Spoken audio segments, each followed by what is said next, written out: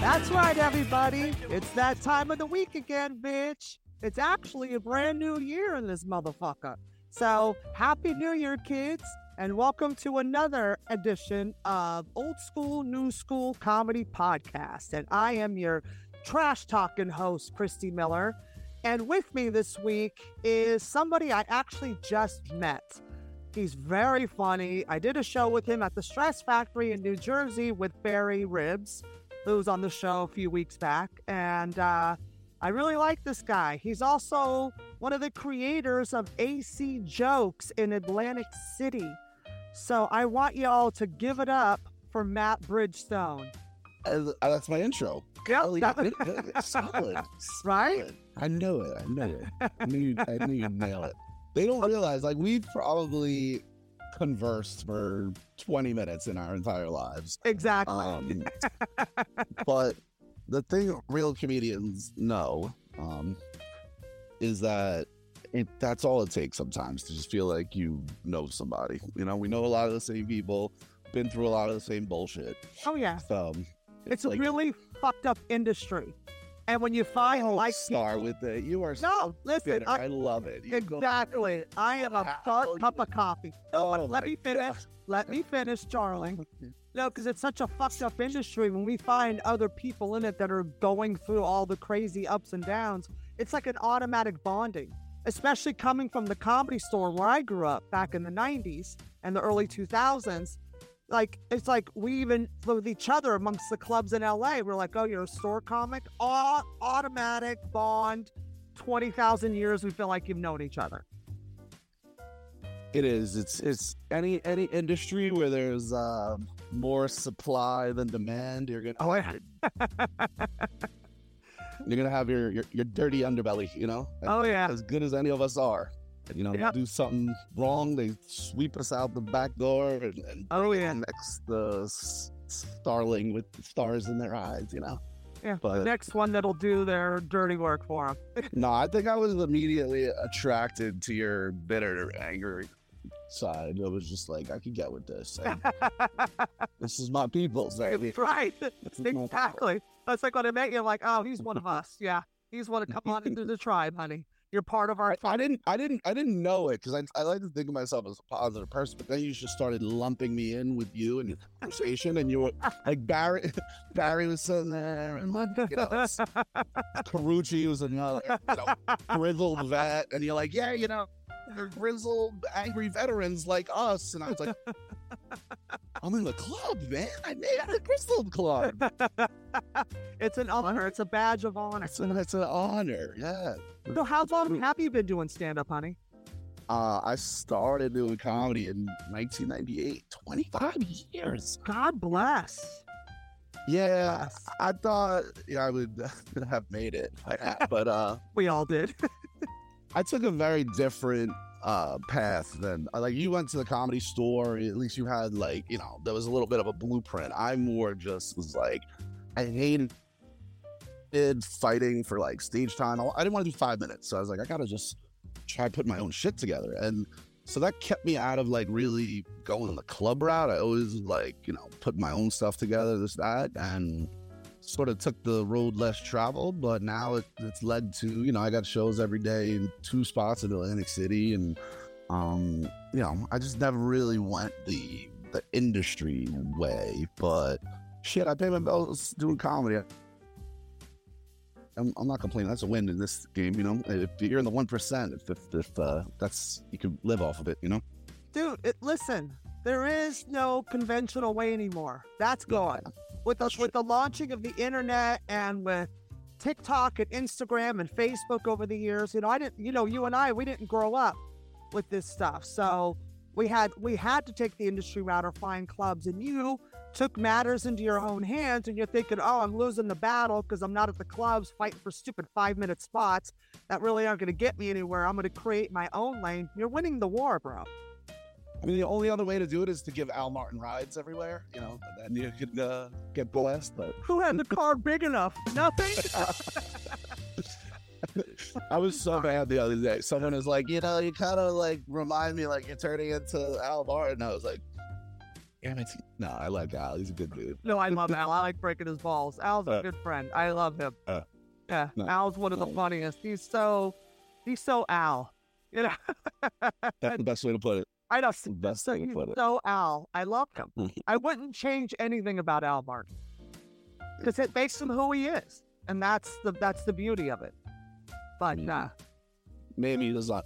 I was gonna say his underwear. We can move on. We can move. Hell. Yeah. Do you have a dump button on this? Yeah. Oh yeah. I'll put rim shots in. Don't worry. Look at these pink. I mean, the funniest part is it's filthy, and I love it. I told you I played your stuff. I told my friend to check you out.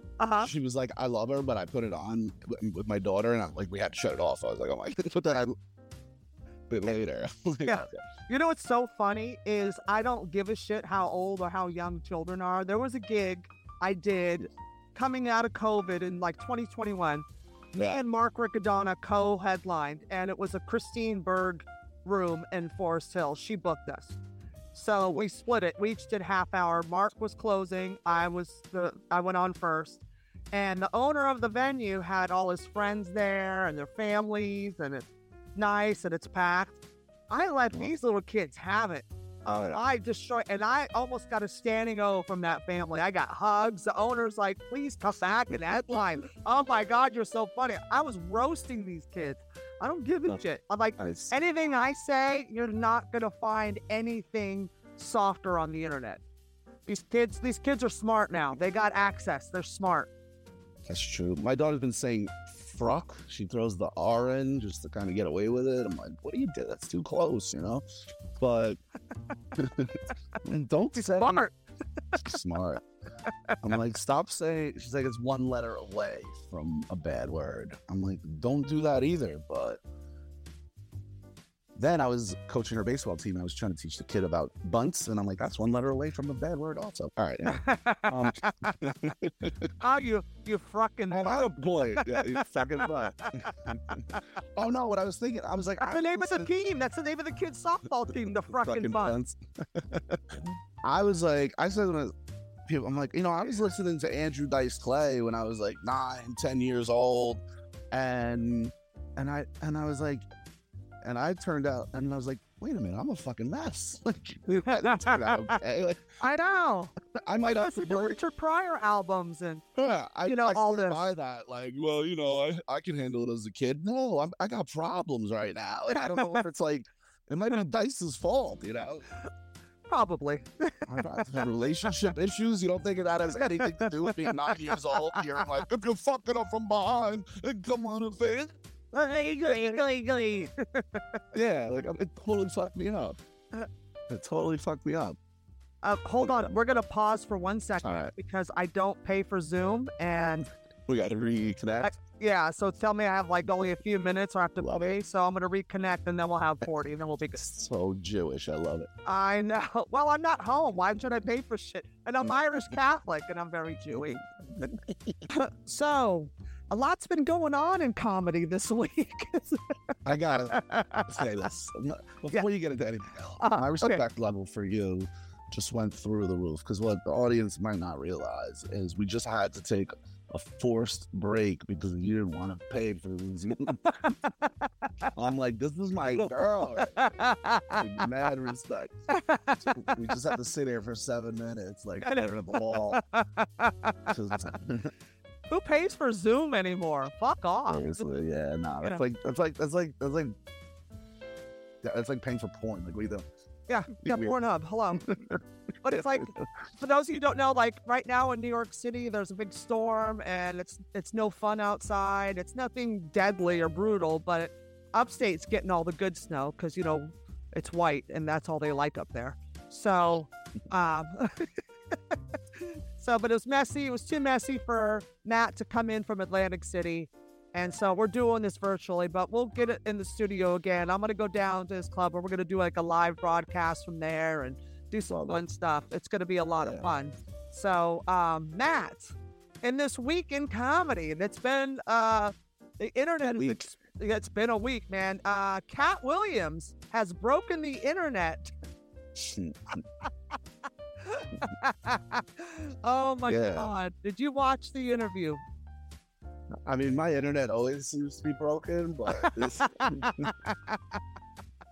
I saw about a solid, like, I think it's 2.5 hour interview. I definitely saw at least half of it. I haven't seen the whole thing yet, though. Yeah. But I've watched about 45 to an hour of it. Yeah. Yeah. It's amazing. Katt is interesting bird because you have something that he has and not a lot of people have. It's called like have in the mouth. You could just, some people just get away with shit that other people can't, you know? Yeah. If another comedian, like if Cedric the Entertainer tried to give this kind of interview, his career would be over. Yeah. But yeah. Katt Williams is like, yo, I want to go get tickets right now to go see him. He's got the gift of gab, man. He really does. He's so easy to listen to, and I don't even care if what he's saying is true. Yeah. So you don't care? It froze for a second. You don't care if anything he says is true or false? Is that what you said? I mean, usually I care about that, but if he's so fucking entertaining, it just doesn't even matter. Yeah. Yeah. I mean, well, see, that's the thing with Katt and like Dave Chappelle. They're not owned by any productions or movie studios or networks the way the rest of them are. They depend on that network money and that studio money. They have their own, like they were able to pull themselves out and fight and keep their own money and have full control. So they're free to say anything. They don't have any consequences the way Cedric has, or Steve Harvey, or any of these guys that depend on that TV money. See, that's the good part about being me. I don't have the same. I can't lose the contract. I don't have it, so I'm not worried about it. I'll say whatever the fuck I want. Yeah. I mean, it might, you know, when I get a big break and they go back and they're like, you know, that shit you said on Chrissy's podcast, not let you be on our show. I'm like, you know, maybe I'll kick myself then, but until then, I'm not crazy about Chinese people. No, I'm kidding. I'm not trying to get Shane Gillis. and that one pissed me off because they totally took out of context what he said and made it something it wasn't. And I'm just like laughing. I go, that's how shady the internet is. And that's why I thought Shane was a setup. Because if you would have listened to the whole thing, he was making fun of people that do that shit. And he thinks it's hacky and bullshit that comics do the cheap shot and do that. But he took the wrath for it. A similar thing happened with Roseanne. She was being like mad sarcastic about saying like the Holocaust wasn't real and shit. She was just making a bigger statement about how like the industry is full of shit. And people did not understand the tongue-in-cheek nature of it. And they were like, Roseanne's losing it again. And blah, blah. It was like the most on-point thing I've ever seen her do. And they were just like, she's nuts. It's like, no, you don't understand comedy. That's what's going on right now. Well, she did go crazy, and then she does one thing because I've you know, been in her presence. I'm sure you seem like you. Yes, and she's a really cool lady. She's just right now she's lost it. Like some people couldn't handle COVID, and some people's narcissism went to a whole new level. So, and they knew Roseanne. Yeah, Roseanne was walking that line. Yeah. Back there. When she went nuts, and now I understood because I can't. She's too fucking crazy for me. Even back then she was a lot. So, see, when she did the thing about the Holocaust, I was like, I understand the joke she's trying to pull, but she dug herself such a deep hole. No one's gonna see what she's doing. They can't hear. It's too late. It's too late now, and it's like. I knew she was mocking Hollywood and mocking people. I knew, of course, it's not real. Like everybody's so full of shit.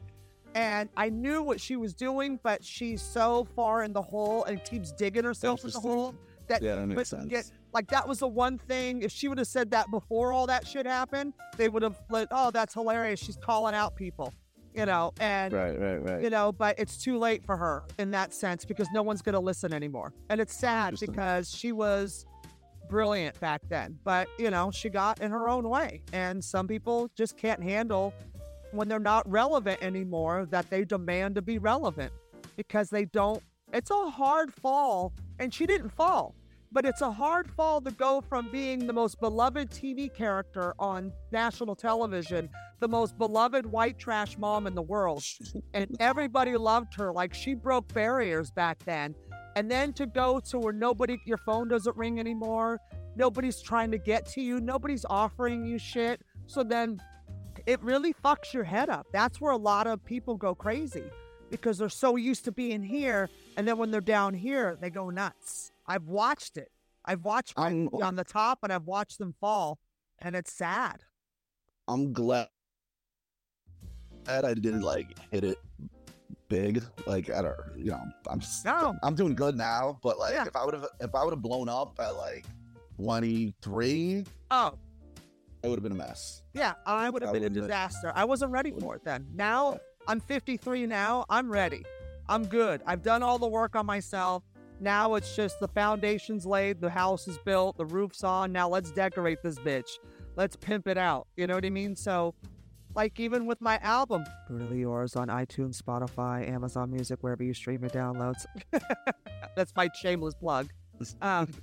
Whatchamacallit, it was, you know, I did it unconventionally because I had nothing to lose, because I don't have anything.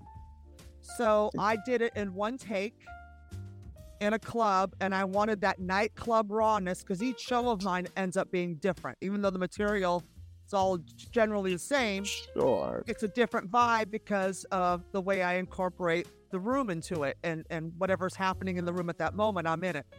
So you work without a net, you know? Yes. I'm like, yeah. And so I just did it in one take. I said, if it's great, it's going to be great. And if I bomb, so be it. This is it.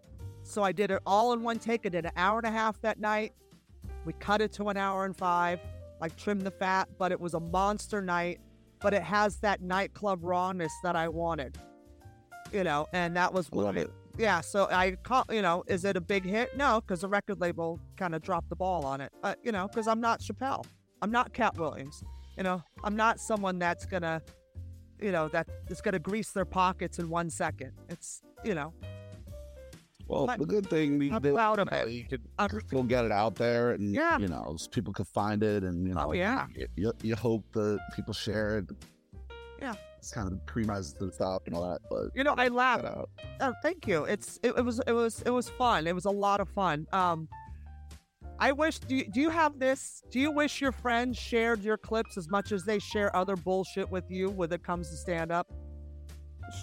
I think it's hilarious. I count how my friends like that are not comedians will send me all these clips of comics. And I'm like, I hope you really share my shit too, because we're supposed to be good friends. Like, I laugh. It makes me laugh, and it's just the stupid shit I think of. It's so dumb. Why would I even say that? Yeah, I don't even know. I'm figuring out that whole game is not really my wheelhouse, you know. But to me, I'm like, I'm excited. I filmed a pilot about everything that we're doing down here in AC, and I got some really good people behind it, and we're gonna go to pitch and all that. Fantastic. Yeah. So I always picture. I'm like, I'm just trying to stay true to who I am. Like, not that I, you know, shouldn't be doing more online shit, this and that, but like, people made it before TikTok. Like, there's other ways to do this. Yeah. Like, so I'm just going with what I know. Yeah, you're doing all the right things, homie. You're creating your own lane and navigating it well. It's not always the conventional, put 18 clips on TikTok and you're going to go viral. Doesn't always work. You know, I hate TikTok. TikTok hates me. So I have better luck with Instagram and Facebook, which is hilarious. And maybe it's my age. Maybe it's whatever. Who knows? But, I don't think either one of us does good with like rules, you know. No, you have to do it this way. Is it, you know? Yeah, no, I'm doing it my way. I did it my way. Exactly. You know. Exactly. But you're doing all the right things, because in the end, you're gonna win the war, because you created something. You created a foundation. Because all that TikTok shit is a fly by night. You ever notice things that go viral? They're disappeared. You forget about them 3-4 days later. you don't even remember. Well, I mean, you're just hoping that it leads to, people checking out more of your shit and this and that. But I don't know. I'm just doing it the only way I know how. Yeah, and that's the only way you can do it. I mean, you can learn more. You can talk to people. This is a big misconception. People say comedians are lazy a lot of times. Mm-hmm. I don't know too many comics that I can really say. Good timing on that. Right. A lot of people say comics don't know what they're doing with the technology. Whoa.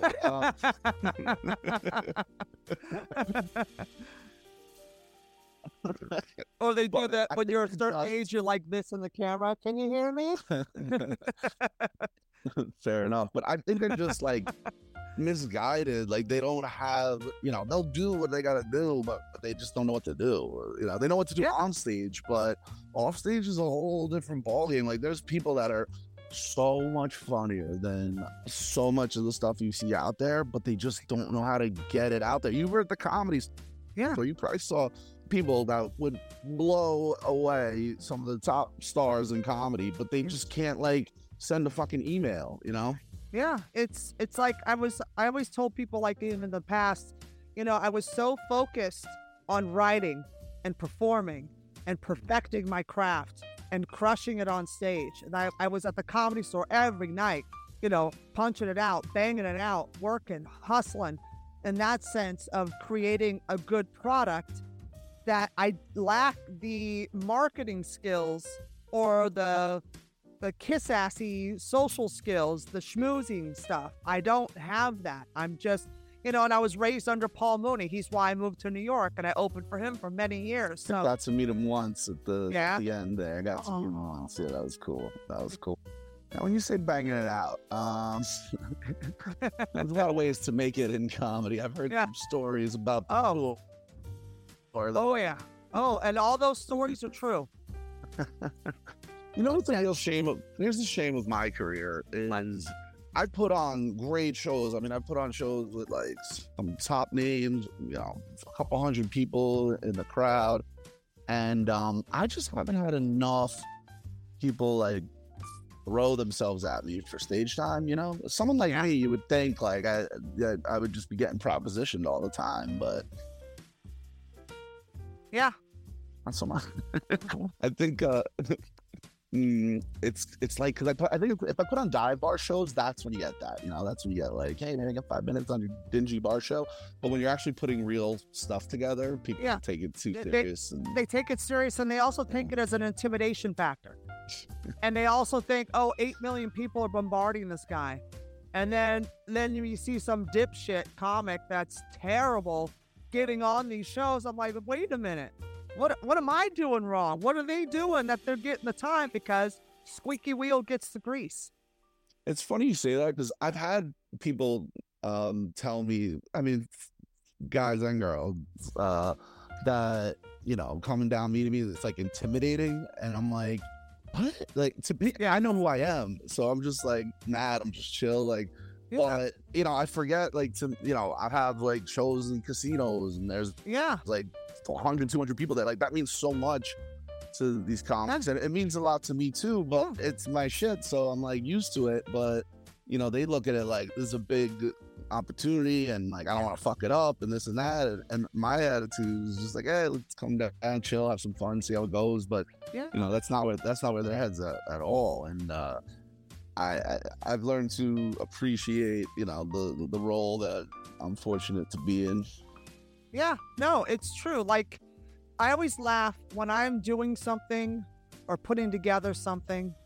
The first people that jump, and this is going to sound so fucking shady, but the first people that jump are the lowest hanging fruit in the pack. You know what I mean? It's always they're the first ones to react or message you or hit you up. Hey, I want to do that. And it's and that's how I weed out the garbage. The ones who jump on it instantly, I'm like, no, you suck. You're too thirsty. You're too eager.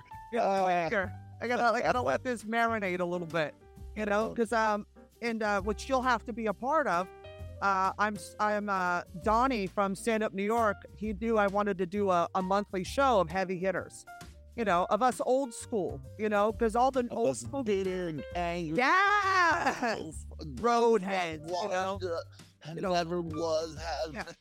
our road dog. Hi girls, and like I'm perfect. Oh my I God. I can totally middle that show. I can guest spot the fuck out of that. I can guess what the fuck out of that. I will check spot this bitch. Oh, that's amazing. The check spot on that show is just, I mean, hilarious. I'd give that to maybe like Reverend Bob Leamy, who I love. Oh, he's hilarious. He's the perfect grizzled man. Oh yeah. But I want to do a show of like heavy hitters and like get us all, because we've all been pushed out of the club scene here by these new jacks. All the clubs have fired all their bookers. The only ones that are still like doing the same bookers is the Stand and the Cellar, obviously. Every place else has purged everything and got new kids, and I think they have their thumb on the pulse of the algorithm comics, and you see all these dipshits on Friday and Saturday shows going, they're like 10 minutes. They don't even have a 3-minute set. No, stop. So, don't hate the player, hate the game. Oh, no, but this is what I'm saying. So I want to create a space where we all get us all back in a space. Like we used to hang out and then like go eat afterwards and just fucking hang and create our tribe. So Donnie at Stand Up New York called me. He's like, I heard you want to do a monthly. What's it about? I said, it's about us heavy hitters, about all the road dogs.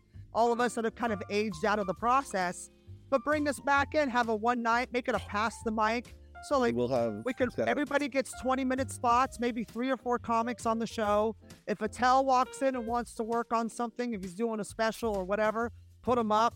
Judy Gold comes in. If anybody that's an old school, like that's been in the game and is working on something, hey, I got an album, I'm doing a special, I'm doing this. Come in, do 20. Yeah. Not right walks in, he goes fuck himself. Oh, he's too new school. Bye. Why don't you go back to OnlyFans? This is only comics. Good night. We're gonna have email lists and comment cards and oh yeah. We're gonna mail stuff right to people's houses. We're not even doing that. We're gonna start a MySpace page and everything. Dude, I'm going door to door, and we're going on AOL chat. You are not gonna be able to walk into a beauty salon and not see one of our flyers. I'll tell you that. Great.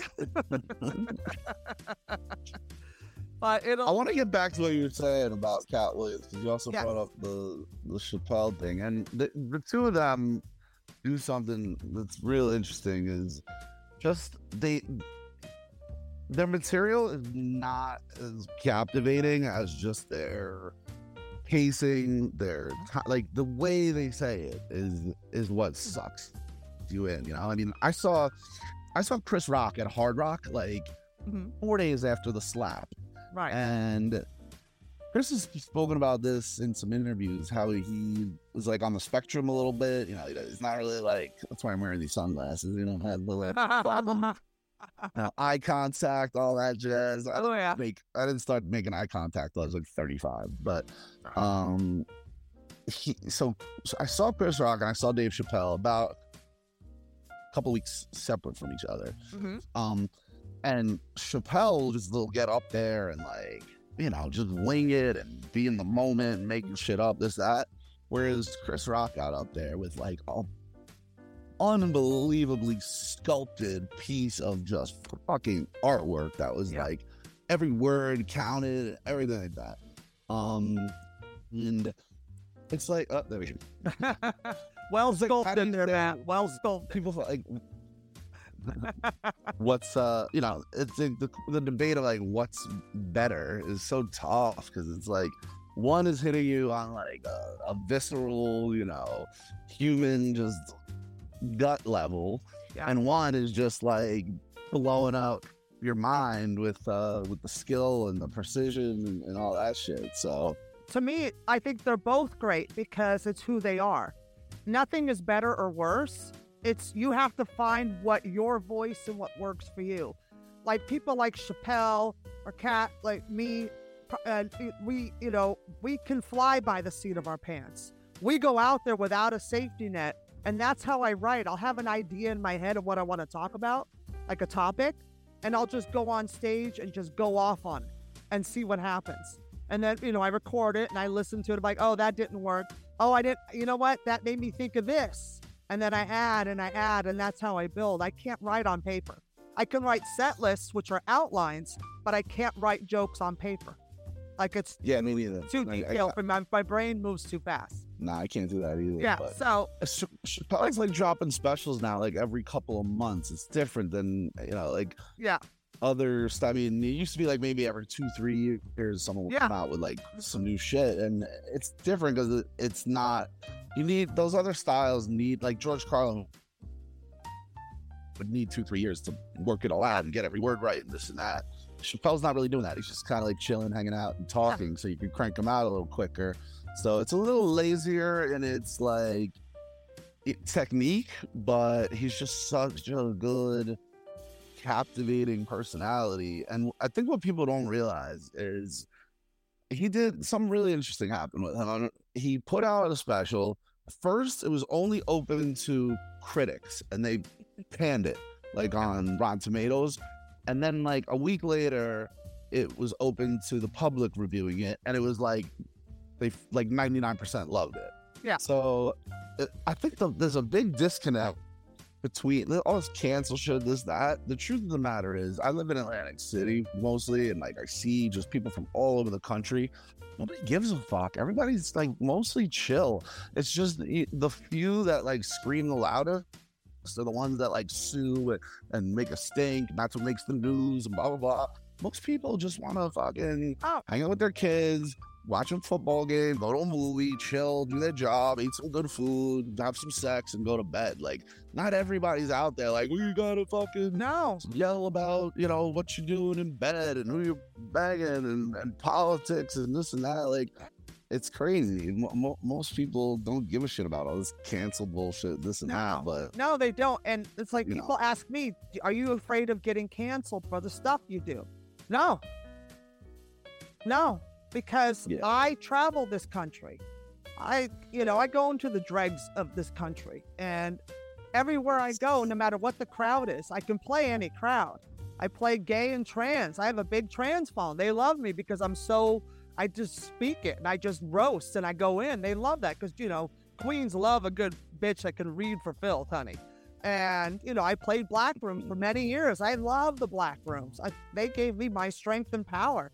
I came up under Mitzi Shore in the Comedy Store and the OR. I would do late nights, following the big guys, like following Rogan, following Mencia, following Dice, following Eddie Griffin. Well, no one followed Eddie Griffin. He's probably still on stage right now.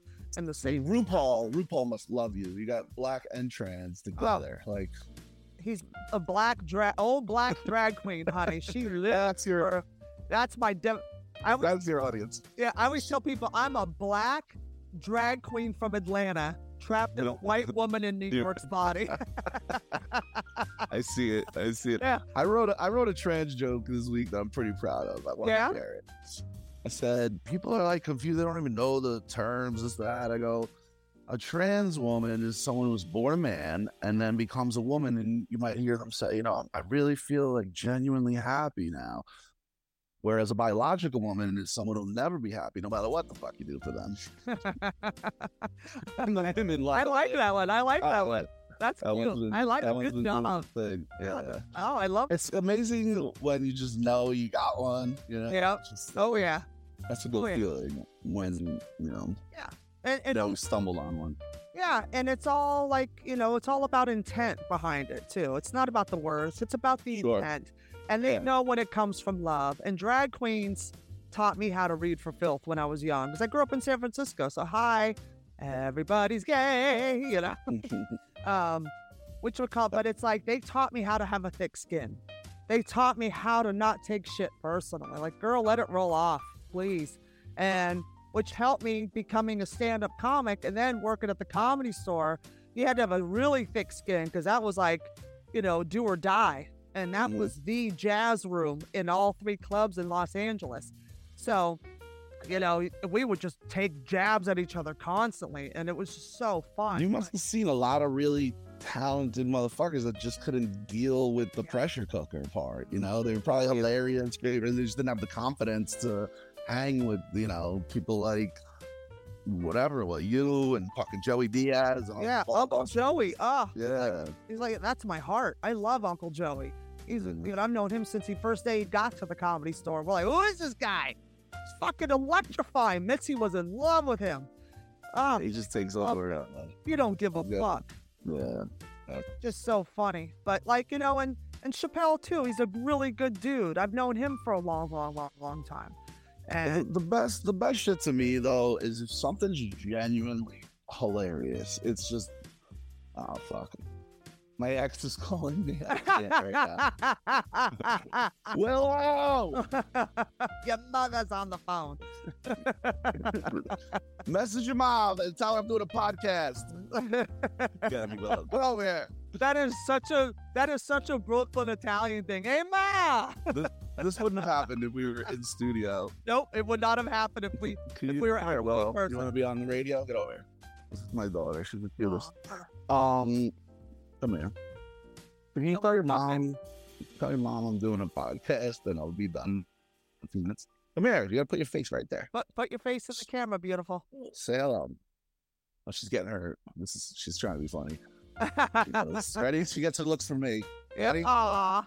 Yes. She is all like her mother. All dressed up and nowhere to go. There you go. Oh. It's a wrestling match, isn't it? WWE. Nice. I love it. Mom and tell her I'm podcasting over here. I don't know myself. Shit. I wanted to make a point. You were talking about the store. Good job. So I always love to wrap up the podcast. I know what. Yeah, go ahead. Oh, I just thought of what I was. Okay, say it and then we're gonna wrap. We're gonna wrap it up. What? Well, I'm wrapping it up. Give me a minute. Blow dryer. A blow dryer. All right, it's really time to end this. Yeah, at least she said dryer afterwards, not another. The one thing you said you might bring up, right, is something that you see another comic do. Yes. And you're just like, oh man, I wish I saw one the other day that was. So okay, well, let me ask the question. Yeah. Let me set it up. Oh, okay. Get ahead of me, Mr. Headpants. Sorry. So I always end the podcast with these two questions, and one is because it's fun, because it's just fun. Is there something a comic has done that made you go, God damn it, that's brilliant, I wish I had written that? So it's happened a bunch. Of course. The worst is when it happens with a comic that you know sucks, is never going anywhere. But they just like nail this one thing, and it's such a waste. It's like you you throw enough shit out there, eventually something's gonna stick. You know, just these lifetime open micers that are trash. But like, just have that one thing where you're just like, God damn, that's good. Yeah. But the other day I saw this dude, like a chubby white guy with like a hateable mustache, and it was like a mixed kind of crowd. You know, the kind of crowd you think that if you make a wrong step, you're kind of beat. And this is the beauty of a great joke because it's just undeniable. He was talking about how, like, you know, the greatest generation in the 40s and this and that, how like the country, you know, it was so great. There's like, there was a lot of racism, but you know, now everyone's like with the woke stuff and this and that. But he's like, everyone complains that like the world is falling apart and it's not like it used to be. He's like, don't you think we should just go back to racism? Like it was working, you know? Like, if it ain't broke, don't fix it. He's like, you think the LGBT community built those railroads you love to ride? No. Oh, it was so perfect. Oh, yeah, it's hilarious. Cannot laugh. It's like, no, because it's funny. Yeah, it's funny. Life's short. You got to laugh and make fun of ourselves. Yeah. And my other one is, you know, we're old heads in this game. We love a please thank with you. Every time. I know.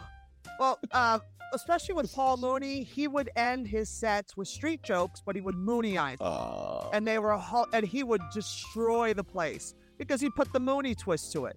So, do you have a go-to street joke? I do. But before I get there, I actually heard like 2 recently that I never heard that I thought were great. Because usually people come up to me and like, hey, I got a joke for you. And it's garbage. You've heard them all before. They're not funny. Yep. Speed jokes are hard to get laughs on. They're not usually funny. But the one I heard was, it was why the pervert crossed the road? Because he had his dick stuck in the chicken. I thought that was pretty good. Yeah, see, it was like, so dumb, it's funny. So dumb. Yeah. And then this one I hadn't heard in years. I have heard before, but it popped back up. I was like, oh, I remember that one. It was what's worse than ants in your pants? What? Uncles. Good night. But my personal favorite. Yep. And I think if I know you, which I don't, but I do, I think you're gonna like this one, unless you've heard it before. What did one tampon say to the other? Oh, I know this one. But let's do it. What did the one tampon say to the other? Nothing. They were both stuck up cunts. Good night. Da, da, da, da, da. And I love that. I've only known you a few minutes, but I love you. And I'm Jewish. I don't even know it, but you're Irish Catholic. Father, Son, Holy Ghost, kiss it to God. Tell everybody where they can find you and follow you and about your shows. So AC Jokes, you can just go there, acjokes.com. I had an exciting guy we just booked this week, Tommy Davidson, man. I love Tommy. Yeah, he's coming through in February 4th. So never worked with him before. I'm excited about Tommy coming through. And then I also on Thursdays, this is amazing. I do a open mic at a go-go bar called Black Betty's in South Amboy, New Jersey, and it's fun. Like, we got pros out. Barry Ribs come through, Don Jameson, Jim Florentine. Thursday nights, it's a free show at 9 o'clock. Black Betty's in South Amboy. You got to check that out too. Love it. I love strip clubs. I love doing jokes. I used to do jokes in the 90s in strip clubs. That's a lot of it. Rickles started in the strip clubs. Lenny Bruce started in the strip clubs. Yeah, they're fun. But there's actually a cool downstairs room that's like completely isolated, and it's just a great fun spot to work shit out. I love it. All right, you guys. Yeah. This has been another exciting episode of Old School Comedy. I'm glad I did this. I'm glad you did too. I'm Christy Miller. You can follow the show at Old School New School Comedy, spelled with a K, and you can follow me on there as well at Christy Miller Comedy. And we will see you motherfuckers next week. Bye.